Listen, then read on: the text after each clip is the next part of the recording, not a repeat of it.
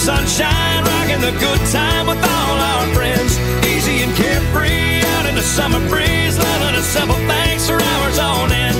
Right about sundown, we lay on the ground, count on the stars as they come out one at a time. Ain't this a sweet life? Hey everybody, I'm X Factor winner Tate Stevens, and welcome to the Sweet Life Podcast, where we talk about everything from music, sports, food, entertainment, and, well, just living the sweet life.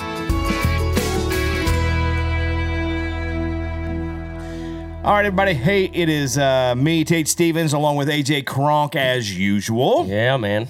All right, today, episode number 2, season 3, starting to roll. Yeah. Already on episode number 2, season 3. We finally nailed down 2 weeks in a row. So, this week is going to be a lot of fun because we're coming into the time of year that I love. The fall is my favorite time of year, not just because of Thanksgiving, because I'm fat, but because of the things we get to do outside. Obviously, big outdoors guy, hunter, fisherman, that kind of thing, and football also, thrown in there too. But mainly the hunting and fishing thing. Today, I have a really cool guest, buddy of mine, been in the outdoor industry for 20 plus years, known the guy since school. He's got a lot to talk about, a lot to let people know, a little knowledge he can throw on some people. And so if you like hunting and fishing, just really hunting right now, if you like, deer hunting, elk hunting, turkey hunting, that kind of thing, if you're into that, we got the guy. So stick around.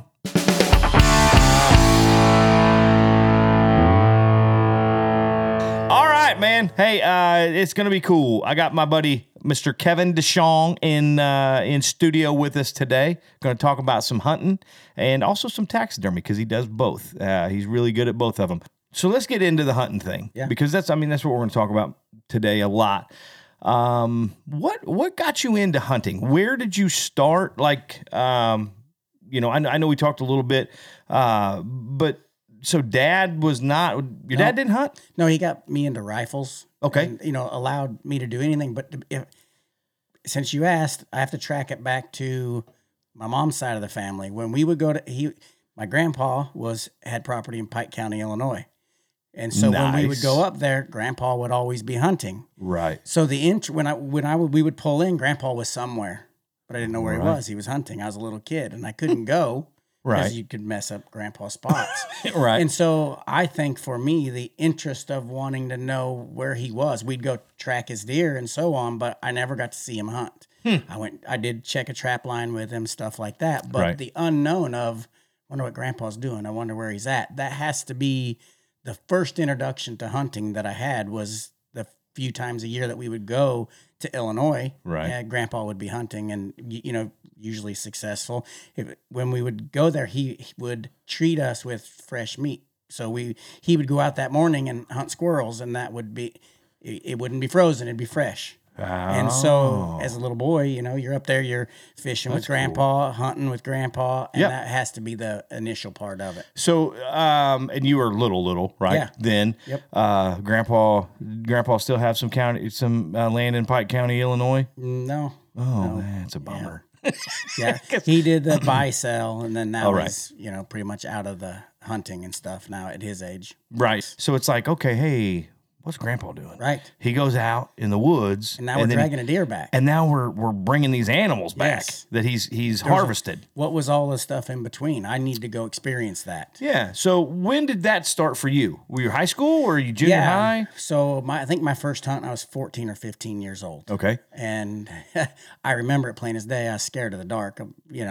As a little boy, everybody wants to be tough. Hey, no. You know what I'm saying? No. Nobody wants to say that. You don't even... But I know some 40-year-old men that I'm are not scared of the dark in any way now, but then I was. So, and I think as men, we try to conquer all of our childhood fears. When I was a child and I wanted to go hunting, you had to go out in the dark. Right. And there was Boogeyman was out there, Bigfoot, whatever. It's funny, but it is. So, anyway, I was about 15 years old, scared to death, and I went out with somebody. We were down at the lake. My parents had a marina. That's right. And it was a lady, the manager. Was it Stockton? What? Yes. Yep. And it's big buck. I don't know. I mean, as a kid, they're all big. They're all big. They come in, and I had my uncle's Winchester Model 94 lever action 30-30. Right. And I did everything I could to hold it as steady as I could, and I was shaking so bad I shot. It ran off, and I couldn't stand up. And I was hooked ever since. Yeah. Okay, so just a quick thing. You said men try to conquer their fears as they get older. I've been afraid of spiders my whole life. It's not working. And I will never conquer that fear. No, we don't have any spiders. No. No? It's not happening. Okay. I'm not afraid of the boogeyman. No, I'm not afraid of any but that person. spider's got you. Golly, creepy little bastards. I can't listen. And the best kung fu teacher is walking in the dark in the web. Yes, you will punch. You were like kicking, crane. Everybody does. I'll scream. Because it's stuck to you somewhere. It's on you. Yes, it's on you. And they're quiet killers. Here's the thing. I'm not even kidding. Dude, they don't really, make this sound. Is how we start this out. Yeah. Hey, I'm telling you, Okay. just for now, Yeah. the spider is, they don't make noise. They're fast. Yeah. They're sneaky, and they bite you. Well, spiders are going away anyway. Sort of. Yes. Yeah, I walked into a few. So Hayden shot a deer the other night and a doe, and we were walking through, and I'm like, "Go!" Here they come, and then no. You should try New Mexico. There's tarantulas all over down there. Yeah, that's probably not going to happen every until year late, that I'm late, there, late. they're migrating in the fall, and we see quite a few of them. That's weird. Yeah. No, I don't know if I'll ever go there then. Yeah. I've got plenty of videos of them on my phone. I'm sure you do, and we're good. I don't need to see them. But anyway, so now 14, 15, bow hunting. Are we bow hunting or rifle hunting? That was rifle. So, and you guys had where you lived, you had some woods right there at the house. Out my back door, yes. Yeah. So that was easy. That made it nice. Yeah. So did you realize that you're like, this is it? Yeah. I'm hooked on this. Yeah. So it was, and I think for a lot of people, I think it's deep. I mean, for men, it's deep. For me, it was just something that was constantly in my head. It was something that called at me all the time, and I didn't have, sounds funny, but I didn't really have a choice. It was just there. And so all I did was answered the call all the time. Mm-hmm. I grew up in the country, dirt bikes, motorcycles, hunting, fishing. I played in a creek. There wasn't nothing else. Right. And so it just went from there. That's what it did. And very quickly went to archery. Right. After archery hunting, I still rifle hunted. I believe in all types of hunting. I don't care what it is. If it was rifle season, I rifle hunted. But from about 16 on, I was a avid archery hunter. And I shot bear bow, traditional bear bow, all of that. But it was just something that all the way up, even till to this day, it just screams at me. And that's for me, archery is sure. Now look, and I feel like I'm a better shot with my bow than I am with a gun for some reason. I don't know why, but obviously I can shoot something at 500 yards with my rifle, and you can't do that with a bow. But I feel more confident hunting with a bow than I do with a rifle. And it might be some of the misses I've had with a rifle that I'm like, how did I not hit? It's 100 yards away. How did I not hit it? Or I hit it, but why did I hit it there? That kind of thing. So I love bow hunting. You have to get close. yes. You can, and as a hunter, you'll know this too. Sometimes you smell them. Oh yeah. Before you can see Especially them. elk. When we're hunting elk, I know when I'm in the elk long before I'm in them because of the smell. Really? Yes. It's that's something I have to do. Yes. I have to elk hunt. Yeah, it's 800 pound turkey. It's awesome. Well, yeah, I can't wait. Yeah. I can't wait. I always have friends. So here's the thing. I have friends, Craig Morgan and some of the big country stars that are my buddies, and they all elk hunt and stuff like that. And I'm like, hey guys, take me. Right. Take me when you go. Oh yeah, we're gonna get you in. We got you. We're gonna, I'm like, and it never happens. Phone never rings. Yes. And I'm like, and then I see this giant bull. They're sitting behind. Look what I got. And I'm like, hey guys, Still checking your phone. Yeah, I'm like, I guess thanks for that. It's broken. It's broke. Yeah. Numbers the same. It has to be broke because you were going to call. I know you said you would. Yeah. No, and so I have to do it, and we're all hunters and gatherers. That's what we are. So we're, like you said, you kind of answer the call. It is not to be philosophical, but it is what we do. It is, yeah. You know, it is something that everyone's born and bred with. It's born into us. Yes. We hunt and gather. Right. You know, some people just don't have it. We have the luxury that our food is in a grocery store, but the reality is we are prepared. Yeah, to take care of it. Yes. Yeah. So anyway, another tangent that I go off on. This is why AJ he just laughs and he mutes me probably a lot. So so you don't have to listen to this stuff. Surprised that cricket sound doesn't come up. Oh yeah. So now whitetail in the Midwest. Yeah. Obviously that's what you started hunting. Yes. It is one of the coolest things to watch a white-tailed deer in its own habitat. Yes. Do what they do. They're really cool. They're really neat creatures, man. They're amazing. They're a very tricky animal. Yeah. And so what draws you? So for me in the beginning, honestly, it was hunting. Hunting was very related to killing. As a young boy, like, let's face it, right? It's a very strange thing. There's the circle of life. And when you're a boy, I went out and I went hunting, but I killed stuff. That's what I did. Yep. And very quickly after that, you gain respect for the animal that you killed. You took its life. Now, my family eats nothing but what we kill or catch. So, you know, obviously we go to restaurants or whatever, but at home, it's the same thing. Yep. So I raised he had a steak the other day and wanted to know what was wrong with it because it was sour. Because he not used to fat in the food. Oh. So that's how much venison and elk and what we eat. But the other thing for hunting for me was it humbles you all the time. You're going to be unsuccessful 9 out of 10 times. Absolutely. And so out of all the things that you can do right in life, hunting will always set you straight. It's a great equalizer. And so, you know what I mean? I never thought of it that way, but struggle you're is right. amazing. And if you don't like struggles, everything's going to work against you, right? That's how it works. So when you go hunting, it's exceptionally rewarding when it does work out because so many times it doesn't. But as a person that learns fast, I'm a fast learner, all this, but everything's going to go wrong. It's not in your favor. It's a prey animal. It's smarter than you. It's better than you. It lives there all the time. And you have to go outsmart it. And the achievement, everybody says, they're not a hunter. I'm not a hunter. And so are you more of a man because you killed? Yes, I guess I am. I know that sounds funny, but when they say that, I see it all the time on social media platforms. Everybody, you killed, you know, I'm friends with a lot of world champion coyote callers. And, you killed 200 coyotes. Does that make you more of a man? Maybe it does. We have, everybody wants to score another touchdown. They want to hit another home run. Yep. No offense. I want to go hunt another deer. I want to be successful. I want to fill the freezer. I want to achieve a goal. And the goal is I practiced all year long and I want to kill the animal. Yeah. I mean, that's it. We look at, and I know a lot of people, AJ, I don't know, AJ's from Arkansas. So the natural state, man, they got deer. I mean, you guys have abundant amounts of deer. South of the Arkansas River? Or, because you have pine plantations down there. Well, you know, yeah, kind of down by Little Rock is where I was from. Yeah. So you're still a little bit northern. Yeah. But, you know, like, did you do a lot of hunting? Not really. Not really when you were growing up. Mm-mm. So my dad, of course, fishing, hunting and all that. My dad, that's how we grew up. I used to kind of not like fishing so much. Yeah. Because, you know, my dad, we had to be quiet all the time. You know, you can't talk. We're on a boat. I'm like, dude, we're on a boat. My dad's like, yeah, you're talking too loud. Shut up. Right. It doesn't matter what you do. If you're in the outdoors, dad's always going to go, shh. And as a kid, you're going to go, why? Why? I'm like, we're on a boat. They can't hear. They're in the water. Well, you're just banging the boat and the fish can hear you.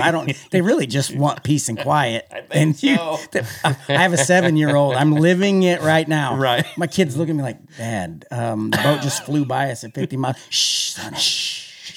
They're used to the boats going fast. They're not used to you. So now you know. Yeah. I guess that's what it was. But so I kind of got off the fishing thing, but I really got into the hunting thing. Yeah. And it was the archery thing. And because it was hard. Yeah, it is. To learn to shoot accurately. Yeah. From distance. 20, 30, 40, 50, 60, 70, 80 yards. Yeah. You know, when you're shooting the distance, it's like, you can't even really see what you're aiming at. You know, your pin looking through your pin completely covers the whole target, and you're like, oh my God. Yeah. It's kind of like, okay, well, let it go, and I did it. You know, so it's the practice, like you said. It is the everything leading up to harvesting that animal. Yeah.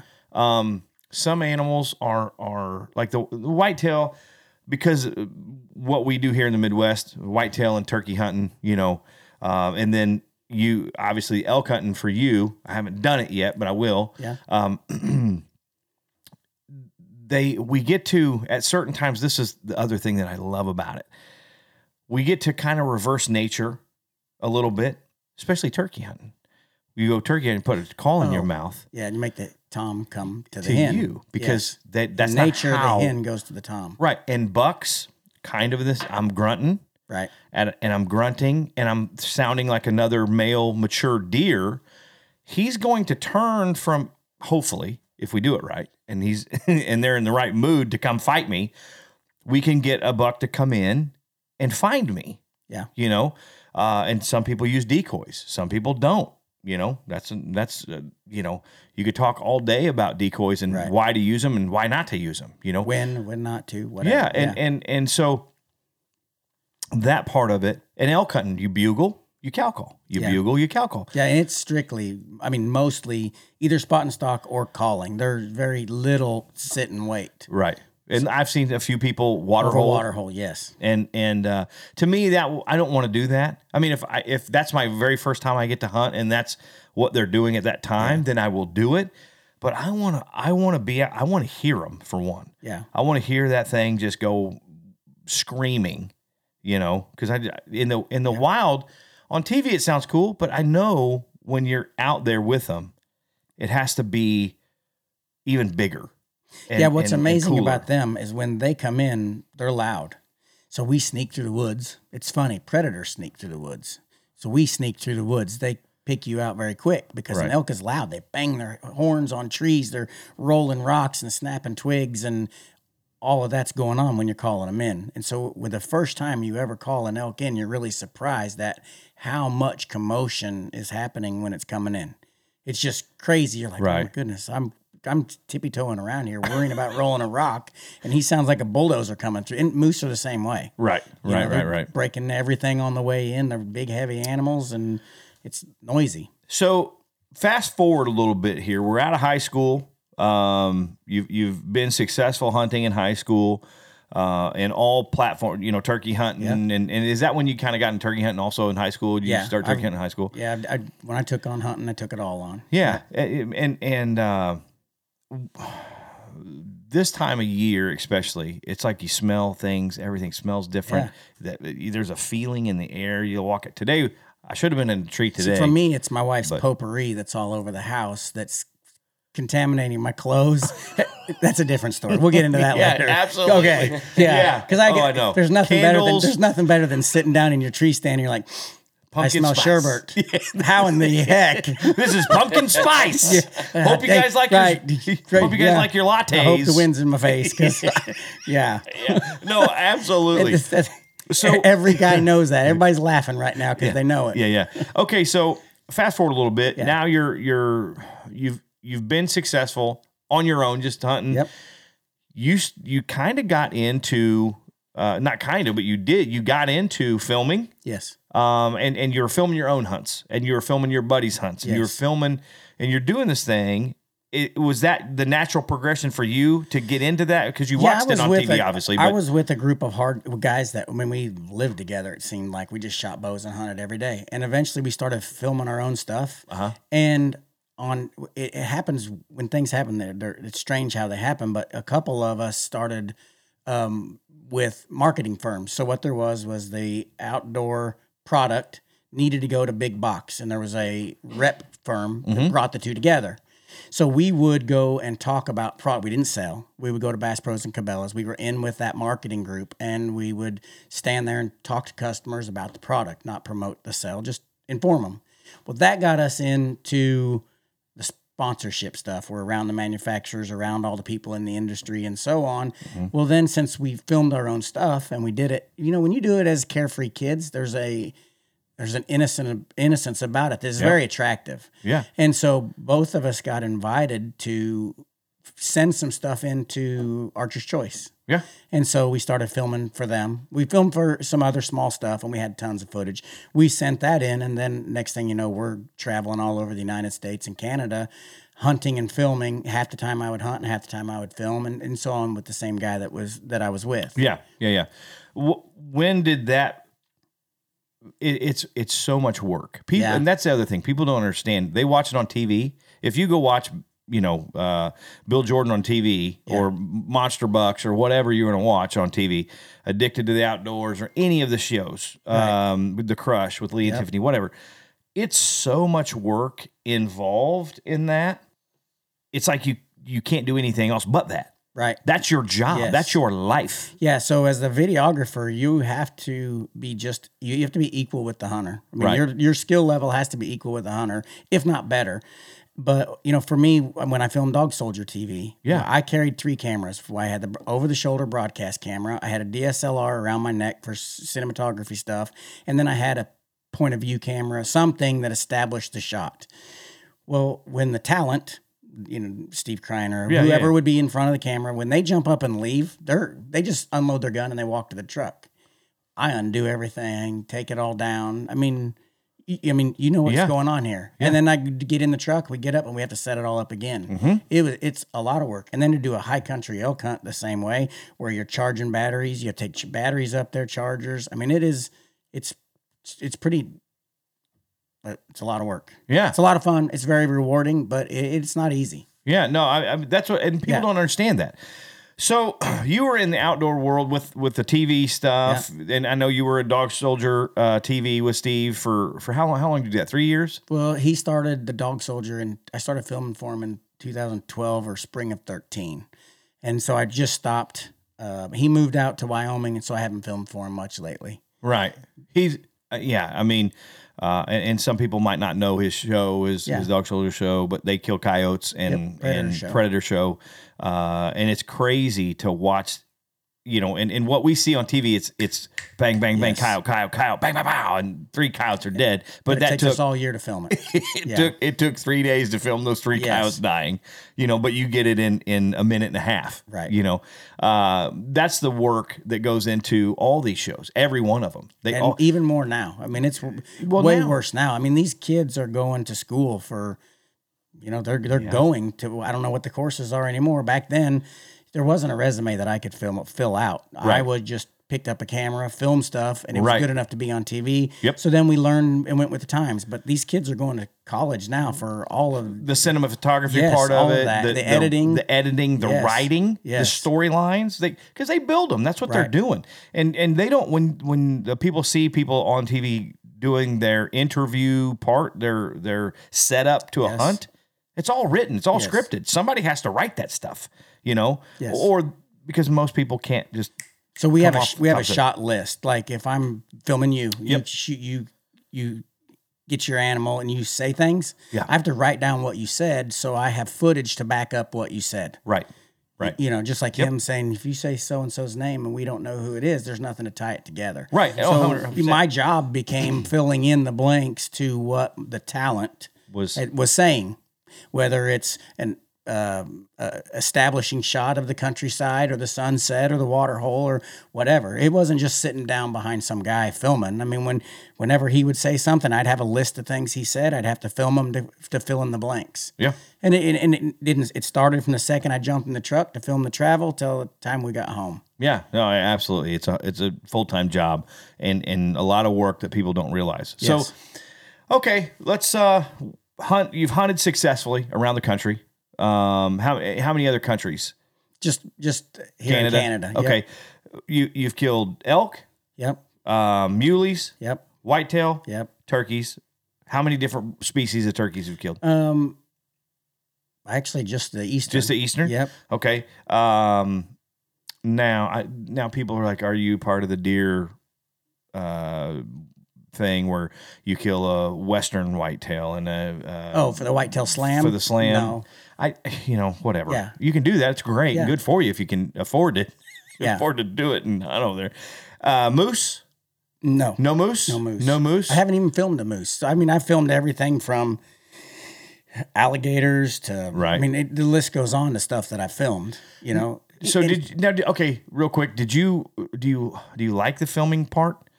No, to be honest with you, not really. I'm not a videographer. Okay. I did it to give me an avenue to hunt more.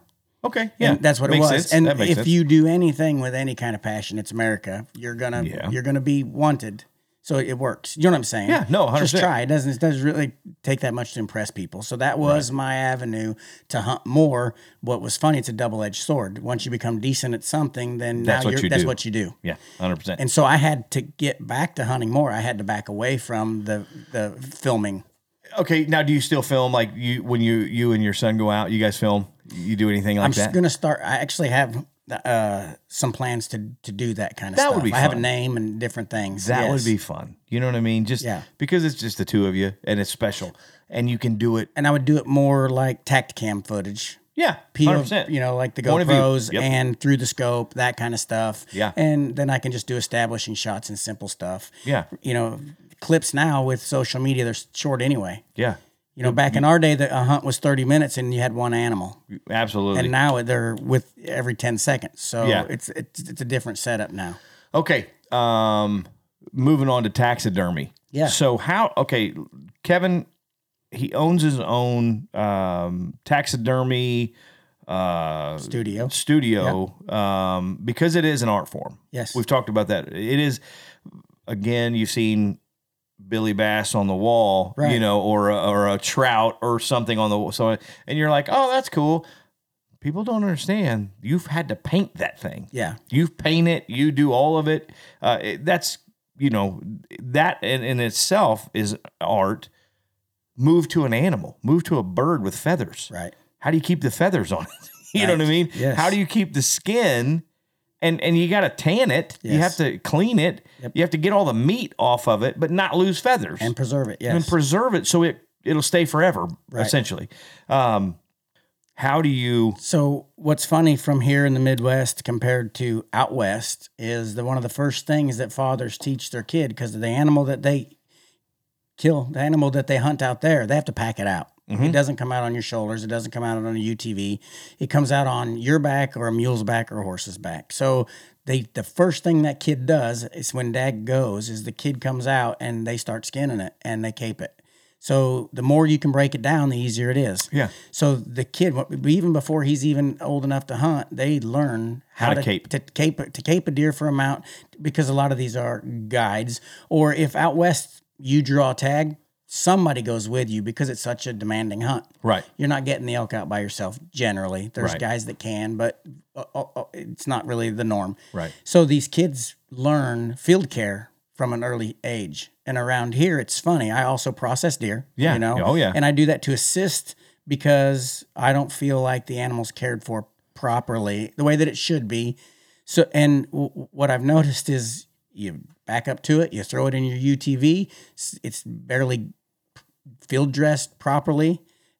So the reason that I brought that up is because I see it firsthand all the time. And to have a good mount, the first thing you have to do is get your animal dry and get it cool, get it gutted. That gets the heat out. Right. And it's very important. But it's funny geographically how much different we are compared to out west, Alaska, anywhere where you have to break the animal down. Because you have to pack it They out. know it instantly. The kid, I mean, it doesn't matter how old they are. If they're willing to help, they're skinning it or even caping it off of the face, taking the hair off of the head and packing the cape out for the mount. And then they skull cap it with a bone saw, and they bring out just the skull cap. So they're not taking out any extra meat. And around here, it's different. Yeah, People 100%. don't have any idea. And so as a taxidermist, what got you into taxidermy? In the first place? And I'll backtrack a little bit more. I'm a construction worker by trade. Yep. I grew up in the construction field, painted houses in my 20s, had my own business. Then I became an commercial electrician, master electrician. And to be honest with you, I'm not an hourly worker. So I was good at what I did. I was a foreman on the job, all that kind of stuff, but hunting always called. So every fall, I had a really, really tough time being at work. Like I would love to, actually to the point where I thought I was lazy. I'll just be honest. I thought that I wasn't a good worker, but that's not the case. Come to find out that's not the case at all. But it was you seen the need, you heard the call. I wanted good quality taxidermy, themed mounts. Like if I went to Montana and killed a whitetail, I wanted a whitetail that looked like it came from Montana, habitat, sagebrush, whatever that it may be.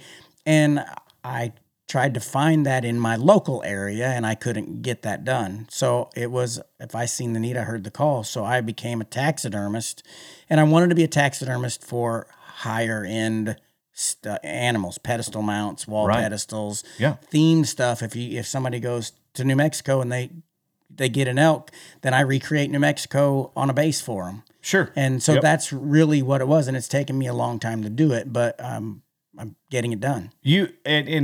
So Last Chance Wildlife Design is your company. That's your taxidermy and now processing a little bit also, which, by the way, if he makes the best deer breakfast sausage on the planet. You do like that. I know. I mean, it's like last year I get killed phone the deer. calls from you. Hey, I got some burger. Can you make it into? I did. You did. I'm like, when are you making sausage again? I'm bringing some burger down. I need it. It's so good. And it's relatively low fat because you don't mix a lot of fat with it. Right. It's delicious. Anyway, so the taxidermy part, like you said, you want something that recreates what you saw when you were hunting, where you were at, that whole thing. So you go to a class? Yeah, there's a lot of schools and different things. I chose to do it different. A guy that I filmed with Archer's Choice, he was a taxidermist in Illinois, and I went up there and I learned the basics. But what I wanted to do, instead of going to a school, I looked through the internet and I found people that I liked certain things about their work, and I went to them and paid them as a tutor. Oh, wow. So I'd learn from one guy, form alterations from another, bobcats from another, and it's starting to be the norm now to do that. Yeah, wow. So you can do a taxidermy school to learn the overall gist of taxidermy, but there's specialty people out there that are known for certain things. Right. If you're in the industry, so-and-so does great noses, so-and-so has great eye work, and if you can get into one of their seminars or classes, then perfect. You can learn. But I wanted to fast track it, so I just got a hold of them and said, "Hey, can I come? And what is it going to cost me to be with you for a day?" And so they would say this amount of money, and I was there. Yeah, or just come hang out. I guess, right? Oh no, they want money. Oh, sure. It's an art form. Oh, sure. They're not giving up their secrets for nothing. Right. If you went and joined your state shows, your state organization, when you go to that show, everybody gives up information because we're all there, we're all equal, we're all trying to learn. Right. But if you just come to me off the street, we're not. Right. It's not the same. I get it. If you go to the shows, then nothing is secret anymore. And so you've recreated hundreds of deer, elk, turkey, bobcats, coyotes. I do hundreds a year. Yeah. I mean, hundreds and hundreds of these for people. And it's expensive. It's an expensive thing to get. Right. People might look at a fish on the wall or a turkey on the wall and go, "Yeah, they just stuffed it," and then it's up there. So I think it's when you see the old barroom mounts back in the dry preserve days, it was different. We have social media now. Every person has what a deer looks like at their hand. Oh yeah, when we were a kid, you didn't have that. So when you picked up your deer, it didn't matter what it looked like. You liked it because it was a deer. Taxidermists came a long way since the internet because all they got to do is look at a picture on their phone and look at the animal that the taxidermist did, and they don't look alike. Right. But what that is a double-edged sword for the customer because now the customer demands better work. Which and costs with that more money. would cost more money. Absolutely. 100%. And so and I'm in the business. Everybody thinks taxidermy is supposed to be cheap, but we want it to look just like a deer. Right. And everybody has that issue. Yeah. You can't win that one. We do the best. And now that the information's available, our taxidermy has skyrocketed as far as quality of work. It's amazing now. Yeah. No, and it is great. It's awesome. I love looking at it. I mean, obviously, Yeah, the biggest thing, like I had a guy, it's a funny story. It was a 200-inch whitetail. He took a picture of it and he sent it to me. And he's like, man, should I shoot this? It was only 14 inches wide. It was crazy. So obviously with me, I'm like, you're crazy. Get it down. So he shoots it and drives it straight to me from northern Missouri, 2.5 hours. Tan the cape, slips. But so my point with this is field care is a funny thing. It's not just field dressing. When that deer sat in the sun, one side of the deer is up in the bed of the truck. It's 70-something degrees. Yeah. It gets bacteria. The second the animal dies, the immune system stops. Right. There's only a certain amount of time that a person has with a taxidermist, whoever has with that skin. Right. And so with him, that animal obviously had a bacteria on it already when it made it to. I had to get him another cape. It worked out fine. But there was no reason other than it was in the heat. Right. But my point with it is field care isn't just finding it, getting it gutted. Right. It's get it out of the sun, keep it dry, get the blood off of it. Lots of different things that really makes a difference because it's kind of like the waitress that gets scolded because the cook did something wrong. Right. Yeah, It's the same thing. I'm the taxidermist. I'm going to get scolded because the hunter did something wrong, or the processor. Hear my dog. Yeah, He's such a turd. He's there. He's so mad. He's so mad his mom's not home. Is that what it is? Yeah, absolutely. Oh, yeah. Well, He's becoming like a guest character. Yeah, at this I know. point. Yeah, it's he I'm knows. like, He's like, nobody's asking me any questions. yeah, I know. If I let him in here, he'll literally stand here and he'll bark like Really? that. Yeah, hold on, watch. Yeah. It's I funny. want to see it. He's such a turd. Or he'll Tell come in him. here and he won't. Tell him who's here. Be like, listen. Yeah, I know. If you knew who was here, you wouldn't be doing this. Joe.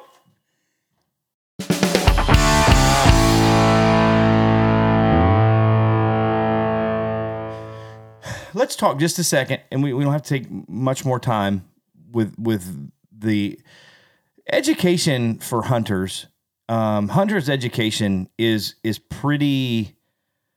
I'm not going to say non-educational for some reasons. It teaches some gun safety. Yeah. It teaches some things like that.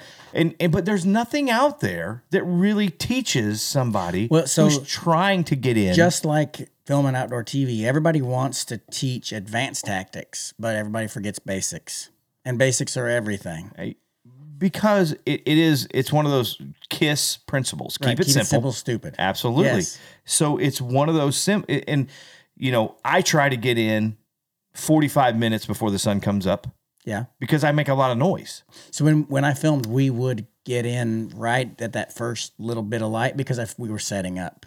So the other thing is if it's cold and you spend 45 minutes in the woods, that's 30, 45 minutes less. You've only got a time frame before you get cold. Right. But other than that, yes, I agree with you. Get in there, get things calm, settle down. Yeah, that way it gets quiet again. Yes. So you can make a little noise in the dark, then it gets quiet again. So you might bump them a little bit, but they're going to eventually probably come back unless they smelled you. Yep. So hearing you, they'll just kind of move or stare in that direction. You might see them as soon as the sun comes up staring at you, like, where are you at? Psst, I know you're there. Yeah.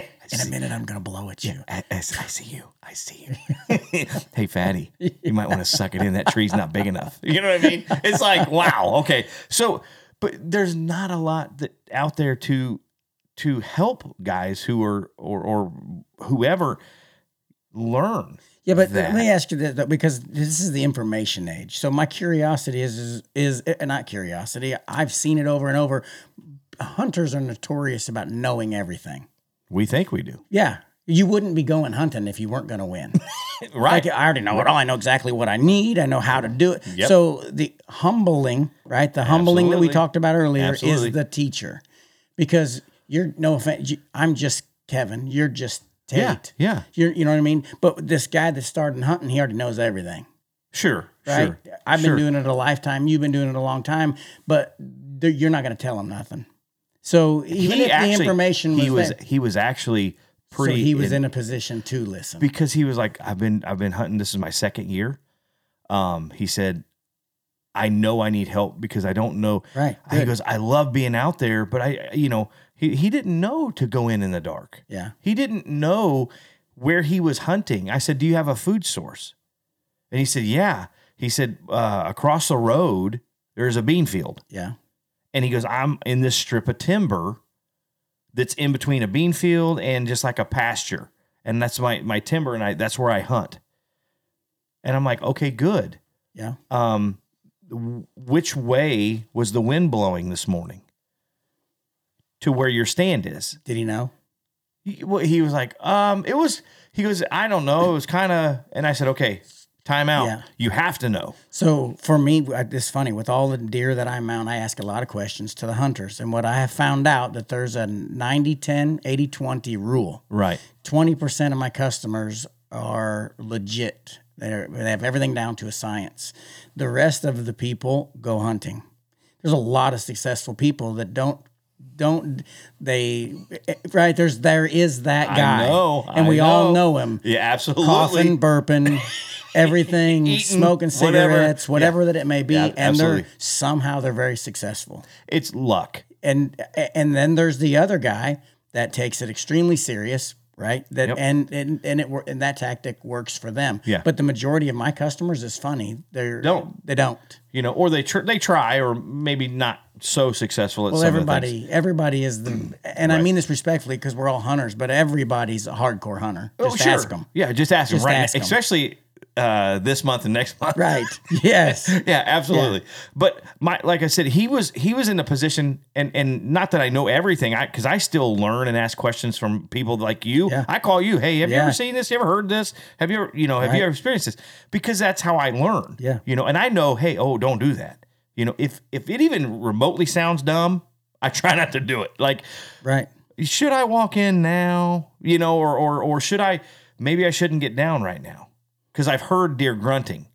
Maybe I shouldn't get down. Right. It's 11 o'clock. I'm hungry. Don't get down. Don't get down. It's not the time. Right. It's not the time. You know what I mean, or whatever. I've been stuck on a tree and busted on a tree because Yeah. I was coming down, and I'm like, There they are. and there they are, and they're staring at me, and I'm like, well, I'm just going to sit here as long as my hands and feet will stay, Yeah. and without falling off the side of the tree, and so I've been in those positions. I've learned from those, Yeah. but you can't. It doesn't matter. You can play the wind. You can be on time. You can do everything right, scent free. Put your bag. Put your clothes. You wash your clothes. You wash yourself. You wash your towel. Here's another thing. Yep. It's the little things, right? Oh yeah. I'm going to try to give myself that 1/18th of a more percent to see a deer, because I wash my towel that I'm going to dry off with in scent-free stuff. A lot of people don't do that. Right. A lot of people just grab a towel. Well, towel smells good. Smells like Downy. Yeah, it smells like April fresh spring flowers. Or Mama Sherbert. Yeah, or whatever. Scentsy, whatever it is. Yeah, absolutely. Yeah. So I wash my towel and all my clothes, my socks, everything. I wash all of it. I go in, I shower, scrub myself down with the scent away soap and all that. Yeah. So I'm doing everything I can on my end Right. to not smell like a person. Right. I get in my truck and clothes that have been washed in that stuff. I'm not in my camouflage. Yeah. I get dressed in the field, if at all possible. Sometimes I'm like, you know what? I'm going to go sit in this ground blind, or I'm going to sit in this box blind, and I'm freezing. Out of all of the animals that I've hunted, whitetails are the notorious for this. When we hunt elk, we wear boots that we've wore all year long. Yeah. Like it's the wind. We play the wind. That's it. You're not gonna, you're walking 10 to 15 miles some days. Yeah. There's no scent control Right. with whitetails, Right. where it's a totally different thing. So what you're talking about is, because it's such a crazy freak of an animal that can smell anything. Yeah. Like, I think you were talking about their nose one time. And you said, like a dog's nose is great, right? But a deer smells better than a dog does. Like It smells your feet, your hands, your hat, the towel, the leaves. It smells all of them at one time. Right. And like you said, we smell a cookie, a chocolate chip cookie. A dog can smell everything in it. And then the deer smells what the things that were in it was made of. Yes. You know what I mean? And the guy at the plant who made it. Yes. Or whatever. So just as a perspective, I do as a hunter, I try everything I can. I spray myself down. I spray all my stuff when I get out of the truck. So, and the other reason too that you do this, I can only cut you off, but is for preservation of your place. Yeah. So even though you're doing that not to be winded today, when you leave, your odor's still left behind. Yep. So the more preparation you have, the rubber boots, the scent control. When Yep. you leave and the animal comes through in the dark, there is no tape Like, hanging okay. out there while you're gone. Yeah, absolutely. So that is the biggest thing. And once again, whitetails are notorious for that. Yeah. Patterning you before you can pattern them. and that's what we're trying to do. Yes. Especially early season. You put your cameras out, you go look at this stuff and all that. Okay, let's get to some meat and potatoes of hunting and what some people don't know. Okay. What the animals what they eat. Yeah. You know, sure, they're plant eaters. Right. You know, majority of the animals we're hunting are plant eaters. So they need It's forage browse. browse, Yeah. or anything like that. So they'll eat everything from tree bark to you know, Yeah. whatever they find that's palatable for them. Right. Beans, obviously. If you have soybeans, Right. you know, early season, the deer, Legumes, yep. yeah, they're going to be out there doing breaststrokes in the deep green beans, you know, Right. and they live in them. Yes. You'll see them bedded down in them because they don't have to go. They're just sitting there snacking, like, oh hey, grab another pod of beans, you know, and they don't have to move. Corn, same thing with corn. As soon as that ear is old enough to have kernels, they'll go. If it's the right season, a deer, if it's a small plot, they will wipe a corn plot out. They'll just pull them off of the stalk Yeah. as soon as it smells sweet. Yeah, it's one of those, you know. So, but obviously you see them in bean fields, you see them in cornfields, Yep. clover, Oh, yeah. and so, now in I different. think parts, it's an underrated food plot. It was one of the first food plots. Imperial whitetail clover had one of that was Yeah. their first food plot. And then now it's oats and rye, wheat, all these things. And clover is a very good one. It's all clover, year round. clover. It's a great Yes. source of vitamins and nutrients that deer, especially whitetails. If we're just truly talking whitetails, they need clover. And it's some rye and some things like that are natural. I've heard people, the brassicas, basically, if you can plant brassicas and have them, I hope I'm saying that right. So that's like your turnips, your radishes, your brassicas, the big tops for tonnage. Yeah. And because it'll turn to sugar after the first when frost. freeze. Yes. Yeah, when they freeze, and you'll see them out there gnawing on a big old turnip, Yep. you know. And that's all palatability. Yeah. Is what that is. Because it'll be green when everything else is dead. Yep. So, you know, we plant things so we can grow big deer, Right. meaning antler trophies. Yeah. You know, we're looking at trophy hunters, right? We're trophy hunters. A big doe is a trophy to me. You Sure. shoot a smart doe, you've done something, A, for the population of your deer, B, for hunting Yes. in that area, because she's going to tell on you. Everybody talks about doing herd management. One of the biggest things is doe control, but that's one of the biggest skipped steps, I think. I agree. Because that leads to social pressure in animals. And what I've seen over the years is big deer do not like heavy social pressure. So when you have so back in the day, it was have as many does as you can on your place, and the bucks will come in and you'll just have random bucks. But that's really not the case, because the bucks don't have to travel for the does. They don't have to search. They don't have to go They anywhere. don't have to go nowhere. There's just doe after doe. So they don't have Yeah. to show themselves. They don't have to travel. They don't Right. have to troll. And it creates an issue. There's only so much carrying capacity of the land. Again, that's something like this year. We call it doe patrol. Yeah. This year's doe patrol year, right? So we're going to take as many off our land as we can, whether that's 8 or 10 or Right. whatever. You know, we have an abundant doe population. Every year Most people do. You Yes. know, and so we're trying to thin them out. You know, fill the freezer, because Right. that's the easiest way Yes. to do it. You know, fill the freezer early, then you can trophy hunt. You know what I mean? Yes. And again, here's another thing: if you don't eat deer meat, some people hate it. Yeah, they do. You're right. Donate that deer. Right. Yeah. Help Share feed the some- harvest. Help feed. Give it to a neighbor. Yeah. Whatever. Help feed families that need meat. Yeah. It's great meat. It's the healthiest. It's the most organic meat you can get. Right. from any grocery store. You're not going to find it any less fat, without chemicals, without all that stuff. You know what I mean? It's the cleanest meat you can have. So anyway, that's my little preach about helping. About venison. About sharing the harvest. There you go. Basically. Anyway, so we try to keep the doe population down because I've always heard that, like you said, big bucks don't go anywhere. Yeah. If they don't have to get out, if they don't have to really get up out of their bedroom, they're not going to. They are the apex. I mean, Right. they're the dominant thing on their property.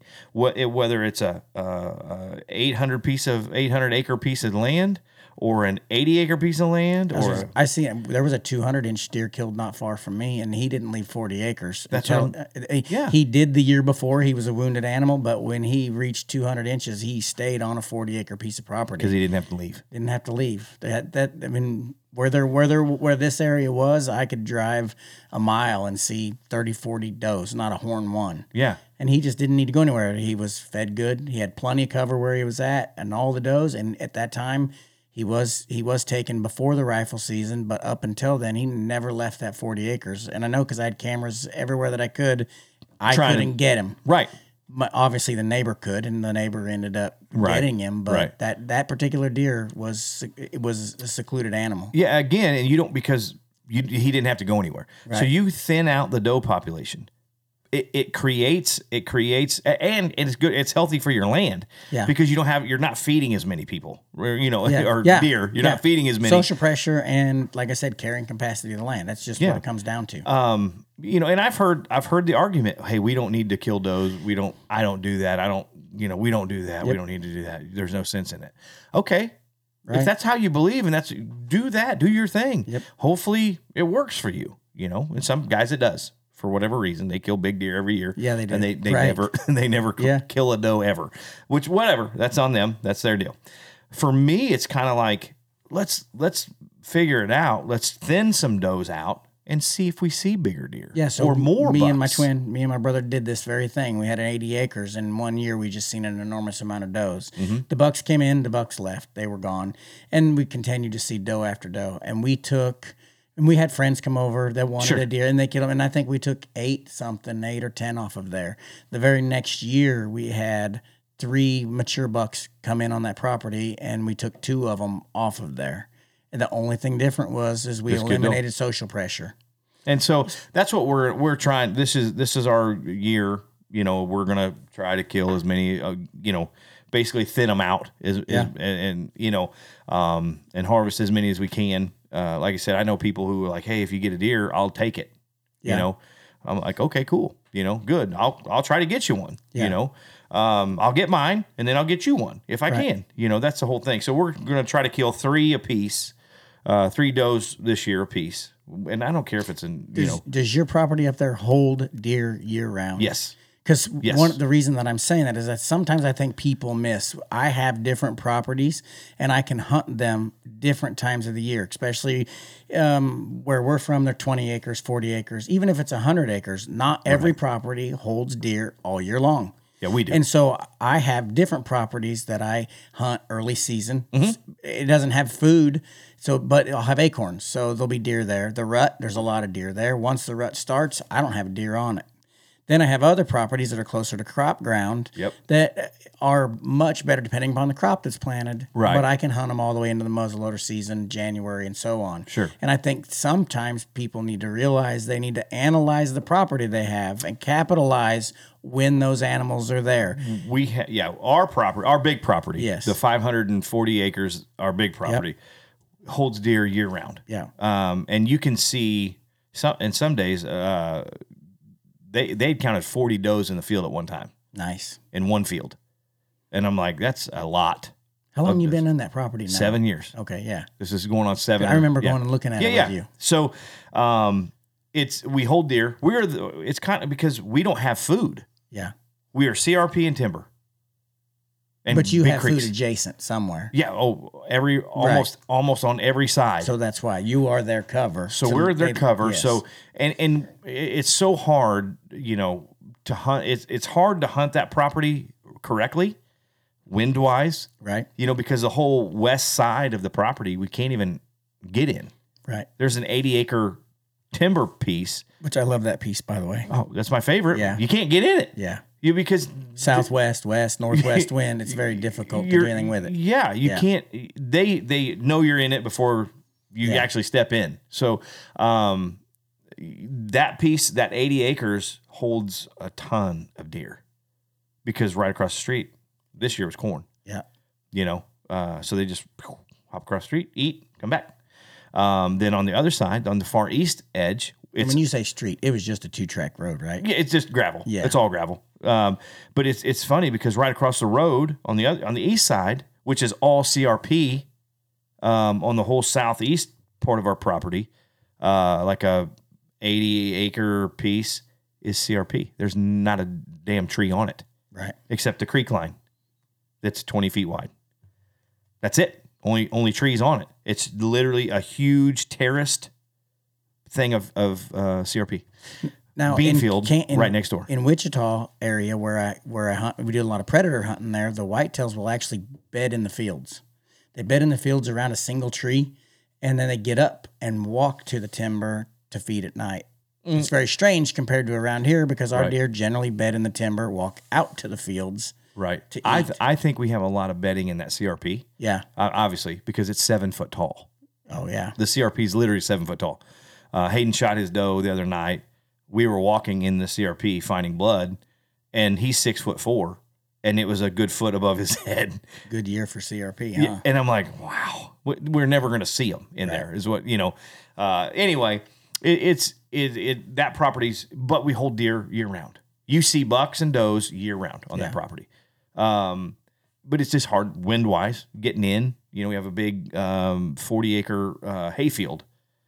And it's like you got to cross that thing to get to several stands, and it's cut. Yes, and you're like, here I am. Look at me. Hi guys. Yeah, no green screen, no nothing to get in. You're just walking. Yeah, you're just walking. Yeah. So anyway, I think if you were to talk to a brand new hunter, let's say I'm a brand new hunter. AJ has never bow hunted in his entire life, but he's going to do it this year. Yeah, great. Give him some advice. What advice would you give AJ this year? Brand new year, brand new, here we go. Season's getting ready to start. And let's say he's got 100-acre piece of ground. He's got a little bit of timber, of mature timber with some acorns that'll fall. Got a little creek line. Not a lot of water in the creek, but a little creek line.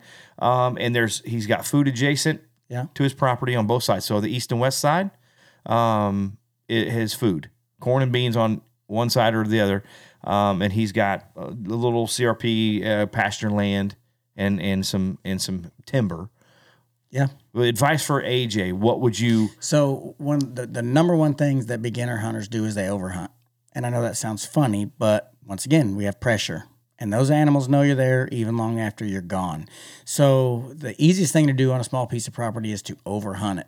But how I hunt all of my properties, what I would say to him is start on the outsides early season. Don't go into the inside. Leave it alone. Don't blow your wind in there. Even if it seems like because sometimes you got to scratch the itch. You just got to go hunting. Mm-hmm. So sit back, sit away on a field edge that's not invasive. And there'll probably be a deer come down the field edge. As the rut goes on, you can move in, and then as the late season, move back out. But the biggest thing is don't overhunt it. Mm-hmm. And I know that sounds funny, but when I hunted my Kansas property, I only had to hunt it 5 times to kill a mature deer. And one of the best things that happened is I didn't overhunt it. Right. It's easier to kill a deer in a week than it is the whole hunting season. Sure. So when if you know where to put your stand and you keep the wind in your face, the sun to your back, and you do it right, you can hunt it longer if you hunt it less. Mm-hmm. Does that make sense? That's one. I could give all kinds of other things, but if you blow it out and the deer pattern you before you pattern them, you're not even in the game anymore. Sure, 100% agree. To a new hunter, it's hunt right, hunt when the timing is right, the barometric pressure is right, which is higher barometric pressure, the better. The more they move, Yeah, the more they get up. Try not to be seen, smelt, or heard. Get in there and hunt when it's right. And every other time, do something else. Or have a different piece of property that you just go and screw it up. I know that sounds funny, but beginning hunters are notorious for just pounding a property. And the more you pound it, the deer eventually learn. Like there's property boundaries. Coyotes have property boundaries. Deer, they mark things. And when you go in there and you touch the tree and you have your feet on the ground, you're marking that as yours. And eventually deer either only come by there at night or they just eliminate that area totally. Right. And so I've been way more successful hunting a property less than I ever have just saying I'm going to be hardcore and hunting it over and over and over. Right. But eventually you're just sitting in the desert. Yeah. I mean, that's really what's happening. And not saying that you won't see a deer, but your bigger, mature deer, even does, they just learn. Yeah. And then they move away from you. Yeah. So as far as the best advice is hunt it right. It's just like practice. Yeah. Perfect practice. Makes perfect. Yeah, sure. 100%. So it's not how much, it's how precise. And it's the same way with beginning as an archer or a hunter, period.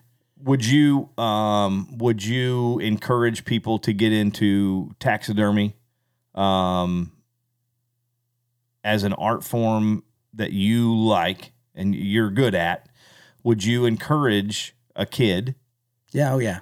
Obviously, yeah. I try to encourage people to get out and hunt and do things like that. When it comes to taxidermy, I mean, that's one of the things too, that it doesn't matter if it's interior design, home building, taxidermy. I mean, it's art. There's a lot of different types of art.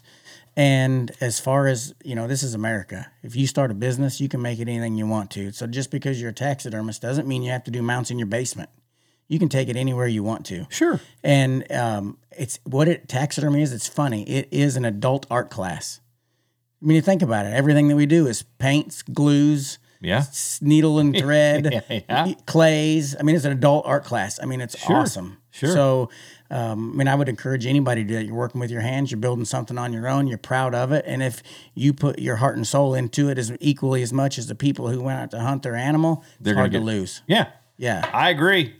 Well, man, thank you for taking your time, coming and hanging out with AJ and I today. AJ's like, man, AJ's like, I'm not a hunter guy. I'm just really not into the hunting game. When he feels his heart rate fly up and his heart beat out of his chest, then he needs to be hooked. It is one of those things that when you do it and you're even half-ass successful. Yes. It's like, yes. When I see does, I'm like, oh, deer. You know what I mean? I'm like, oh, there they are. Yeah. Here we go. Am I going to shoot one? Am I going to get an opportunity to harvest one?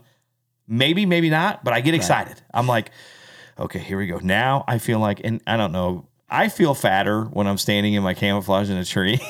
I know it sounds dumb, but when I look down, I'm like, golly. There's no way they don't see me up here. Right. I'm like, my belly looks 3 times bigger than it is. And I'm like, I feel, and then you got all that stuff. Here's the kind of thing. We talked about, comic book heroes and stuff. Batman's always been my guy. Right. Because he's just a normal dude, but he's just got, I think I said he had a badass belt, tool belt, right? Yeah. He's got all these cool tools. And I'm like, hunters, we're kind of like Batman. Yeah. You know what I mean? We got all this cool stuff.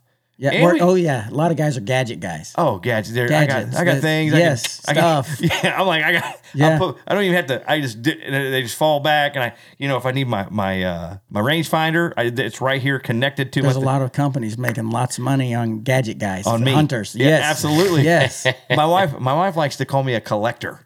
Well, hunters are collectors. She was like, what, why do you need that?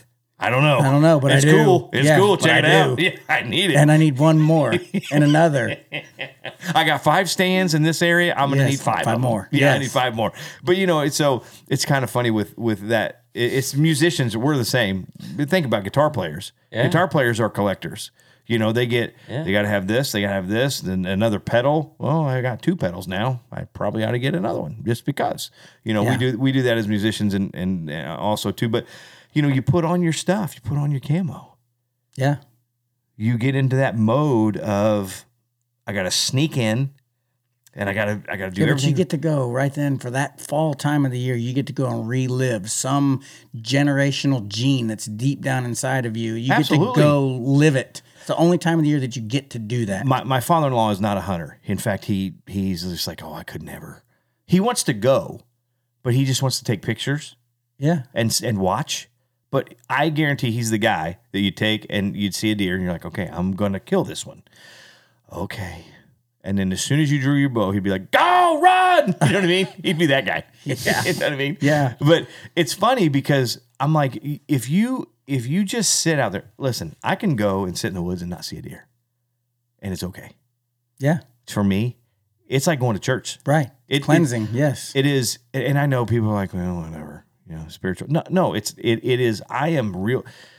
When you're in the morning and you go out in the morning and you sit in the morning and then watch the world come alive. Dude, is that not one of the, and then at night when Yes. it's just like it's going to sleep. It's going the to birds sleep. roost. Yeah, the everything insects. stops. Yes, everything goes away. The winds calm down. The thermals start changing. Yeah, and the it's- smells get different. Yeah, and it's like you watch it wake So this up, sounds and weird you to watch people it that go have to never sleep. done it. But you know what I thought about is all of the kids that grow up in inner cities. Because to me and you, this is normal. Sure. Right? We're talking about things that's just part of life. Yeah. I didn't realize how many people don't know. That's what's surprising is they sit there and they're on social media and they say those things. Why do you hunt? And why do you do? I didn't realize that they've never been introduced to it. They've never seen or smelt those smells. They've never seen what goes on in the world on a daily basis outside of, as Ted Nugent would say, the concrete jungle. Absolutely. Okay, so if you think about it too, you want to connect with yourself. Right. You will never be a better person than chasing an animal that its only job is to live. You to connect with yourself. Yes. To basically give yourself a reboot in your whole soul. Your purpose. Your whole Everything. I try to explain that to people who don't hunt. Yeah, they won't get it. And they're just like, oh. It probably sounds weird to the people listening that have never done it. Right. But when you go out, like I said, I don't have to see a deer. I don't have to kill a deer. Is it great when you get to harvest an animal? Yeah. Absolutely. And it's that's why we do it. And plus I get to enjoy. But we're not killers. That's the thing. We do kill. It's the byproduct of hunting, but we're not killers. I don't go out to kill. Right. I don't go out to kill. I go out to, okay, yes, I do. Okay. Yes. Yeah. I do go to kill an animal. It is the byproduct of what we do, though. Right. But It's the end result. But it's so much more than that. Right. To get to just in the thing where you get to go sit into nature. You melt in. You sit down in that tree and you melt in, and the world comes alive around you. The squirrels start running around. The birds start flying. The hawks, the crows, everything lands on you. Animals start walking by you, and you're sitting there going, "This happens every day while I'm at work. Yeah. This is awesome. This happens Every day, every all the single time. day." And I get lucky enough right now to be a part of this. Yeah, and then same thing when the sun starts going down. Everybody comes up. Sometimes you don't want them to come up in the tree because they want to go. They're like, "Hey, dude, I was sleeping there yesterday." It's just like a front row ticket to Marty Stauffer's Wild America. It's absolutely. That's it. So my thing is when I talk That dated us, by the way. Yeah, absolutely. Dude, come on. But it's like to me, I don't have to see a deer. I don't have to kill an animal to enjoy nature, to enjoy what God made. Right. And it is cleansing. It's like I've solved world hunger several times. I'm not telling from anybody. a tree stand, right? Absolutely, I'm not gonna tell anybody. I know. But I've made pacts with myself. I have argued with myself. I've done so many things in a tree stand or in a ground blind or in a deer blind by myself that, you want to get close, be out there by yourself in nature. There's nothing like it. Alone with just your thoughts. That's what I'm saying. Yes. There's nothing like it. There's truly nothing like Yeah, it. the only company you have is your thoughts. Yeah. And sometimes it's for me, like I said, I'm just like, oh my God, this is amazing. It is truly beautiful. Right. It doesn't matter if you're in a bean field or sitting over just a CRP field or in the timber. You just look around and you're like, man, this is cool. And we're just talking whitetails right now. Yeah. It's the same whether you're here in Elk Bugle in the West or you're running dogs for a mountain lion or sitting up in the boreal forest for bear. and you're hearing the ravens. Yeah. And like, yeah. It's being in, like, I was in West Virginia in the dark. That was a little spooky. Not gonna lie. I'm like, there's bears out here, and I'm walking up these 2-track logging roads, and I'm like, with a bow. Yeah, see, like with me out west where I hunt elk, it's not bears or mountain lions, it's rattlesnakes because we're walking everywhere in the dark, and there's darn rattlesnakes out there. Yeah. I'm just like, As long as you don't hit any spiders. Yeah. yeah. No, I'm like, dude, I gotta. You're the one waving a stick Absolutely. everywhere you go. Yeah, damn right. You're I looking am. like Billy Jack Stevens out there. I'm at like, especially right when I get in the timber I line. won't lie, I do it too. Listen, right when I get to If you've the ever timber, ate one, it's easier to just carry the stick. I just take it. I'll take an arrow out of my quiver, and I'm like, Yeah. yeah, I don't. Hey, whatever, whatever works. Everybody, everybody has that picture in their head. They're like, I do it too. Yeah, yeah. We all do it. Yeah, we all do it. Nobody wants to have it on their face. No. And you can't. Once it hits it, Yeah, and you can't pull it off. It's just like stuck this, to you. and you're like, oh my god, where's he at? And as you back up, you're like, he's on me. Yes. And my thing is, oh my, if soon as I feel something, I'm like, Have wham, it, wham, wham. Yeah, no, it's not good. It's not good. It is not good. I noticed that you said Batman, not Spider-Man. Yeah, no, Batman. So, dude. yeah. Batman. Because Batman. that's still just a normal guy, but No, you I didn't know. go there. No, I know. Batman. I feel like Batman when I put on my stuff. And I'm in the woods, you know what I mean?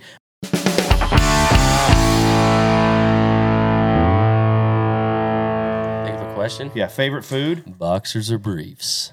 Boxers or briefs? Perfect. Okay, favorite food? Boxers or briefs? He's calling me. He's calling you? He's calling me. Surprise. Hello? Are you there? I'm here. Hey, And, well, surprise, you're on a podcast. oh my gosh.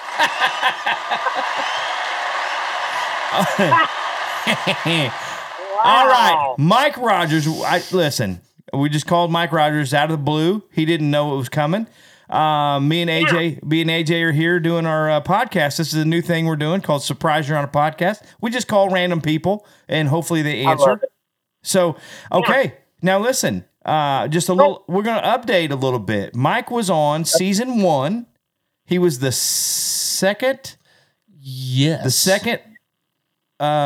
second episode of season 1. I think he was our first guest. He was wasn't our very first guest. Yeah. And so just a little recap on Michael, most talented person on the planet. Shoot. And now he is, he was with Craig Morgan. Craig Morgan's band leader forever and ever. He was out with me, my band leader. Then he was he's done bluegrass. He had a bluegrass stint, which was dumb. But no, I'm just kidding. I'm just kidding. I'm just teasing. Fun. Then It wasn't dumb. It was fun. it was fun, son. Fun. Fun. And Fun. then he's out. He has a new project. It's been going for about a year now with the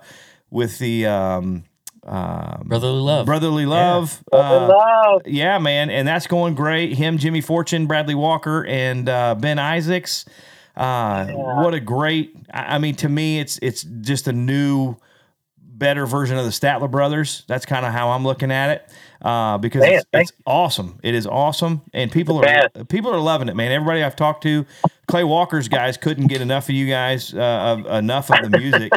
Honestly, and Oh, God. it was awesome. Vance was like, "Hey, can I get tickets?" I know he's a big Jimmy Fortune fan too, and he said, "Hey, Jimmy's coming. And you think you could get me tickets?" So I had to call Jimmy, and I said, "Hey, can you hook my guy up?" And he did. He's so nice, for that too. But how that's going good, right? Everything's going good with that. Going great. And Going so good. and now that you're getting to do what you should have been doing years ago, and you're playing with your hero, I know, and one of AJ's heroes. You got your dream gig right now with Ricky Skaggs. You are a member of the Kentucky Thunder.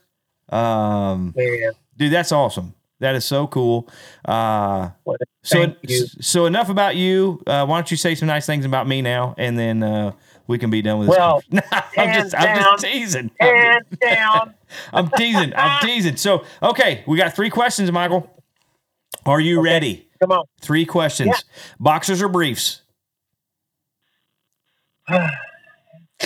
None. None. He said none. He's commando. Commando. Waste of money, waste of time. Boxer. Okay. Boxer. All right. Your favorite food? Sausage. Sausage. He said sausage. Okay. Sausage. Assortment of sausages and hamburgers. Okay. Yeah. All right. So the next thing is the last question. Okay. Favorite flavor of ice cream? Wow, that's good. Oh man, it's tough. That's a tough one. I'm gonna go with chocolate. Just chocolate ice cream. Chocolate. Boom. Just regular chocolate ice cream. It's easy. It's easy. All Chocolate right. ice cream. All right. Maybe with some peanut butter in there, but chocolate. Yeah. Okay. So you were at the Opry tonight. Were you playing the Opry tonight? Yeah, they had me come in to sing. Oh, With good. staff band. So, and then the Isaacs were on there, which are new members of the Grand Ole Opry. Yeah. Yes. You know? And it's only taken them 30 years, I guess. I mean, God, it's been too they long. should have been in the first year. They're so good. Absolutely. But hey, they're in. They made it, and it's all good Oh, now. my gosh. The world can be right now. So, The world is right. okay, buddy. Well, listen, that's all I needed. I just wanted to call and say, it? hey, yeah, I told you it's going to be easy, short and simple. Well, I have a story real quick. Okay, go ahead. So- Go ahead. So when I was out with you, Tate, Uh-huh. I remember one time I got on the bus. We just got done with the show, and you probably know where I'm going with this. I go back to the back of the bus, and I look on the floor, and it's snowing. It was snowing. It was. In the it was bus. snowing in our bus. That's right. Kate kept the bus so cold it snowed. We had a snowstorm. We had to close down the hallway. So it was dangerous. That was Snowstorm. hilarious. That is true. That is you can't make that up. It was snowing. It was amazing. It snowed in our bus. It was so good. When I went to bed, I was like, "Oh, this is so good. I love it." So good. I'm so cold. It's so cold and dark in here. I love it. Yeah. Well, so are we done? Is that it? That's it, man. I can give you some more information. No, I guess. you're good. You've done enough Okay. work. We'll have to get him back as Okay. a regular guest here one of these days. Now, yeah, we'll have you I'd on. love to. We're gonna have you on. Then we can talk more about music and what's really happening. And I just wanted to call and say, hey, surprise, you're on a podcast. I love it. Well, All right, thank buddy. you so much. All right, man. Love you, man. I miss you. I I'll see love you you. guys. Okay, we'll see you. Okay. Bye-bye. Bye. That was Michael Rogers. Surprise, you're on a podcast. That worked out. Yes. Nice. Perfect. All right. Look, I enjoyed this. This has been awesome. Again, this podcast is my sweet life. It's the sweet life. right. It's what I enjoy. AJ obviously too, but he's not a hunter really. But yeah. but what we talk about on this, it makes us. It's kind of what makes us tick. And hunting is one of those things that I've done it since I was a kid. I've loved it. I've taught my son to do it. Yeah. I can't wait till I have grandkids. So I can't wait. But, when I have grandkids one of these days, I'm going to take them hunting. Sure. I want them to experience it. Yep. I got my wife into going. She shot her first Well, it's doe. a heritage. I mean, it's passed down from Absolutely. one generation to the next. Absolutely. My wife shot her first deer last year with me. She hunted when she was a little girl with her dad. She's been bear hunting and all kinds of stuff. So, but she's never killed a deer. Yeah. And so she shot her first doe last year. And it was awesome. It was a great time. I mean, I'm like, now she's hooked. She loves it. She wants to go. She's like, if I don't kill anything, I'm fine. I just want to go with you because it's awesome. And I'm like, 100% agree. 100% agree. Yeah. So yeah, I love it, man. I love it. And that's why it was kind of cool. Cause I'm like, man, I want to, it's deer season right now. It is. It's 100%. I should have been in the woods tonight, but we're doing this. My thing is, it's God gave us this, Resource. resource to use. and it's never ending. Right. Renewable. It's a renewable resource that we can enjoy as Americans and as people. Not even American, all over the world. I mean, there's animals all over the world. Hunting's created bonds as long as there's been hunting. Yeah. I mean, some of my best friends I meet in camps all over the United States and Canada, and I'm still in contact with them. Yeah. All because of hunting. Yeah. And it is something that truly, when you're around hunters, Yep. we're brothers. Yep. It's more, I mean, literally, you don't know these people from Adam, but you know him. You do. You immediately have something in common. You have something Spider to webs. interest. Spider webs. You can Scared of the dark. all of All it. that. Yeah. It's all in there, there. man. It's all in there. Well, Kevin, man, I appreciate you being on. Thanks for taking your time. We'll have you back. We'll talk some more. It's all good stuff. So, all right, guys. Thank you. Thanks for listening. Hope you guys enjoyed it. Episode number 2 on the episode number 2 for season 3. Yeah. Yeah. All right, guys. We'll see you next time. Ain't this a sweet life? Hey guys, thanks for listening. Want to ask a question for a future episode? Well, hit us up on Facebook or Twitter with hashtag Sweet Life Podcast. And be sure to give us a 5-star rating and hit that subscribe button. Leave us a review on Apple Podcasts, Google Play, Stitcher, or wherever you get your podcasts. Make sure you follow me on Facebook, Instagram, and Twitter to stay up to date on the latest news and information for the Sweet Life Podcast. And we'll see you next time.